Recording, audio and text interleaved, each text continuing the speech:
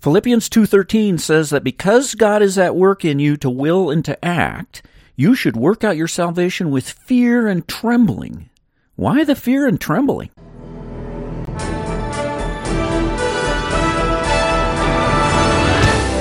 Welcome to the Food for Your Soul podcast, where we apply the Word of God to the hearts of men and women to stoke the fires of your delight in Christ.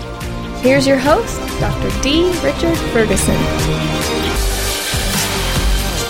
Just as you have always obeyed, continue to obey, continue to carry on being a Christian, keep putting your salvation into practice. Why, Paul? Why should I do that? Because it's God who works in you to will and to act according to His good pleasure. Now, at that point, you might be still thinking, I'm not quite getting it. I'm not seeing the connection. He's working in me, therefore I should obey. I don't know, how does that logically follow? Is that what it's saying? God is at work in me, therefore I should obey and work my salvation? Is that what it's saying? No, it's not quite. We're still missing one piece, one important piece, and when we can get that missing piece in, then you're going to see, it's all going to make sense. Then you'll see the logic of how the verses fit together. In fact, that missing piece is actually the main point. We haven't even talked about the main point of verse 12 yet. We missed it. We've left it out. The main point of verse 12 is not that we should obey and work our salvation. That's not the point. See, in Greek, when you want to emphasize something, make it real emphatic and point to it, instead of underlining it or making it bold or italics or something like that, what they would do is they would put it out of the normal sentence order. Like something you would expect to be at the end of the sentence, they'd put it at the beginning of the sentence or the phrase. And that's what they do here. And you can tell what's emphasized by what comes first. So listen, here's a literal translation of verse 13. Therefore, my dear friends, just as you've always obeyed, not only in my presence, but now much more in my absence, with fear and trembling carry out your salvation. You hear it? That's the emphasis. In the modern discussion of this verse, working out your salvation gets all the press. But that's not the main thrust. The main thrust is fear and trembling. Fear and trembling. So if you want an accurate translation in English, what you do is just underline that phrase, fear and trembling. Then you'll get the feel. Just as you've always obeyed, continue to work out your salvation, carry it out, be a Christian. As you do that, make sure you do it with fear and trembling. That's the point. That's what he's saying. Make sure you take your obedience very, very seriously. Fear and trembling. Because some things we take more seriously than other things, right? Depending on the value of something or how dangerous it is. Like if I'm working on my car, if my glove box malfunctions, I might tinker with that, maybe even take it apart. If I break something or I mess up, it's not a huge deal. But other parts of my car, like if it's a carburetor, I'm not going to mess around with the carburetor. Because carburetors are complicated. Getting them adjusted just right is a very delicate, very tricky thing, and it's really easy to do more harm than good if you just start tinkering with the thing you don't know what you're doing. People who do that spend a lot of time on the side of the road waiting for tow trucks. So it would be with some fear and trembling before I ever touched a carburetor. Another time that I might have fear and trembling before touching something is if it's worth a lot of money, right? So if I borrow your bicycle, you got some incredible road bike, and I was like, I want to borrow that, I'm riding off, and as I ride off, you say, oh, by the way, it's a $15,000 bike. Whoa. And now I'm riding off with some fear and trembling. It's like, wow, this is an expensive bike. I'm going to be very, very careful with that bike. See, there's numerous different reasons why you might handle something with fear and trembling. Maybe it's because it's delicate and you could easily mess it up like a carburetor, or maybe it's because it's super valuable or something, or maybe it's just dangerous, right? Like if you're handling nitroglycerin, which if you bump it explodes, then you're like, okay, I'm gonna carry this with some fear and trembling. Hopefully not too much trembling, but I'm gonna be careful with this. I'm gonna take it seriously. So various different reasons why we should approach something with fear and trembling. What Paul's saying here is when you carry on being a Christian, you live out your Christian life, you put the gift to use, you carry on your obedience with the Lord Jesus Christ, do that with fear and trembling. Why? Why? I mean, I know why I need to handle nitroglycerin with fear and trembling. I know why I have to handle really expensive things or really delicate things with some fear and trembling, take them really seriously. But why do I need to be so careful? Why do I need to handle my obedience and living out my salvation with fear and trembling?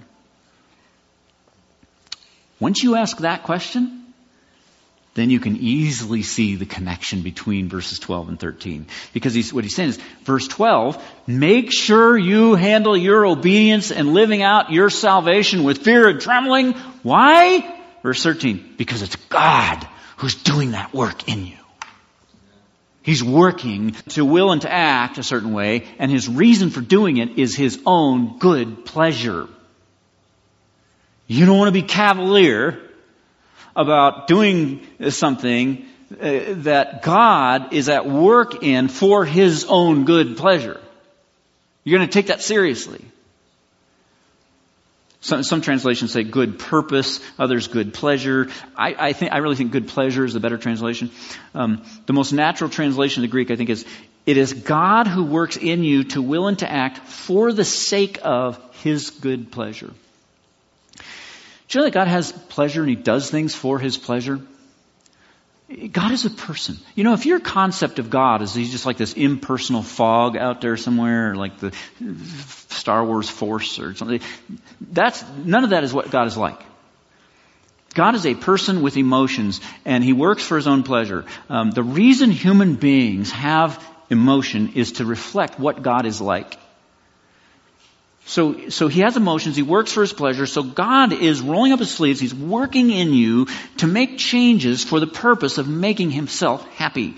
He's doing things inside you to produce outcomes that he really strongly desires. Make him happy. He wants this. He really wants this. You say, how much does he want it? Titus 2:13. Our great God and Savior, Jesus Christ, who gave himself for us to redeem us from all wickedness and to purify for himself a people that are his very own, eager to do what is good. Jesus wanted eager obeyers. He wanted that a group of people like that for himself so bad, he was willing to die for it. That's how much he wanted it. Jesus didn't just die to pay for your sin. He also died to prevent your sin. He didn't just die so that we could have forgiveness. He died to bring about our earnestness and eagerness to do good. He wants eager people. People are eager to do good. And he wants it so much he's willing to die to bring it about. The reason you need to handle your obedience with fear and trembling is because you do not want to get in between God and something he earnestly desires. This is something he wants. If it's something that God really, really wants, you don't want to be resisting it. You don't want to be working in opposition to it. Right?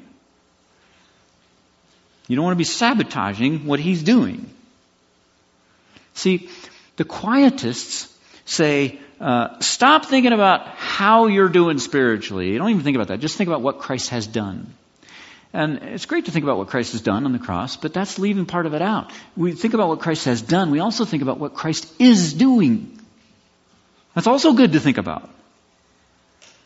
Don't become too morbid and introspective, but do think, what is Christ doing? He's working in me. What is he doing in me? We consider both what he has done, what he is doing, and we need to consider what he's doing so that we can cooperate with it and not sabotage it or resist it. Your salvation and the life of obedience that flows out from your salvation is a project that God is working on. And anytime you touch one of God's projects, you better do that with fear and trembling. Because fouling up a carburetor is one thing, and fouling up something that Almighty God really, really wants, that's something different. Smashing up a $15,000 bike, that's one thing. Smashing up a project that God has really been working on and he really desires and that he gave his son's life for, that's something you want to be careful with. Don't smash that up. So anytime you're dealing with your salvation, anytime you're dealing with your obedience, tread lightly. Take it serious. Be careful. You know, if you're a little kid and your mom is working, just sweating, working hard, laboring to clean the house, and she's just doing all this work, and she's doing it for her good pleasure. She wants a clean house. She really, really wants a clean house. And so she's working hard. If that's going on, you would be ill-advised to walk in there and just start throwing dirt around and, right, messing it up. If you go in there while she's cleaning and do anything, you better do it with fear and trembling. Right? It's like, be careful what you do. If God is doing all this work in your heart to bring about obedience, anytime you lay your hands on that project, anytime you face a temptation and you have to decide to go in the direction of obedience or disobedience, make that decision with fear and trembling. Realize what you're dealing with. Earlier in the sermon, I put up that sign that said men at work, and it's got men crossed out and God written in there. God at work. I don't know if you noticed the top of that sign. Caution, God at work. If it's a God's at work, if it's something He really wants, you're going to lay hands on that project. Proceed with caution. Think about the next 60 minutes of your day. That hour that you're just now dipping your toe into. God has something in mind in your life that He's working for, and it's for the purpose of His pleasure. Think about that. Consider it from every angle until it grips you and brings you to the point of fear and trembling. What could you do in the next hour that could contaminate that project and stomp on God's pleasure? And what could you do to enter into that pleasure? Father, teach me how to serve You with fear and to rejoice with trembling. Like Job, I want to be a man who fears You and shuns evil. You confide in those who fear You. How great is Your goodness, which You have stored up for those who fear You, which You bestow in the sight of men on those who take refuge in You. In the shelter of Your presence, You hide us. In Your dwelling, You keep us safe. Let all the earth fear You. Let all the people of the world revere You. Let me and my family and friends fear You. For You spoke, and it came to be. You commanded, and it stood firm. And if the one who created the universe with a word is right now creating something in me, if You're creating something marvelous in my life over the next several hours, how much care should I give to my involvement in that? Your eyes are on those who fear You, on those whose hope is in Your unfailing love to deliver us from death and keep us alive in famine. I wait in hope for You, Lord. You are our help and shield. In You our hearts rejoice, for we trust in Your holy name. May Your unfailing love rest upon us, O Lord, even as we put our hope in You. Thank you for listening. If you found today's episode edifying, why not share it with a friend? This season of the Food for Your Soul podcast features excerpts from our sermon series on the book of Philippians, 50 expository sermons covering every verse. You can find those and hundreds of other sermons for free download on drichardferguson.com. Until next time, rejoice in the Lord always and set your mind on things above, where Christ is seated at the right hand of God.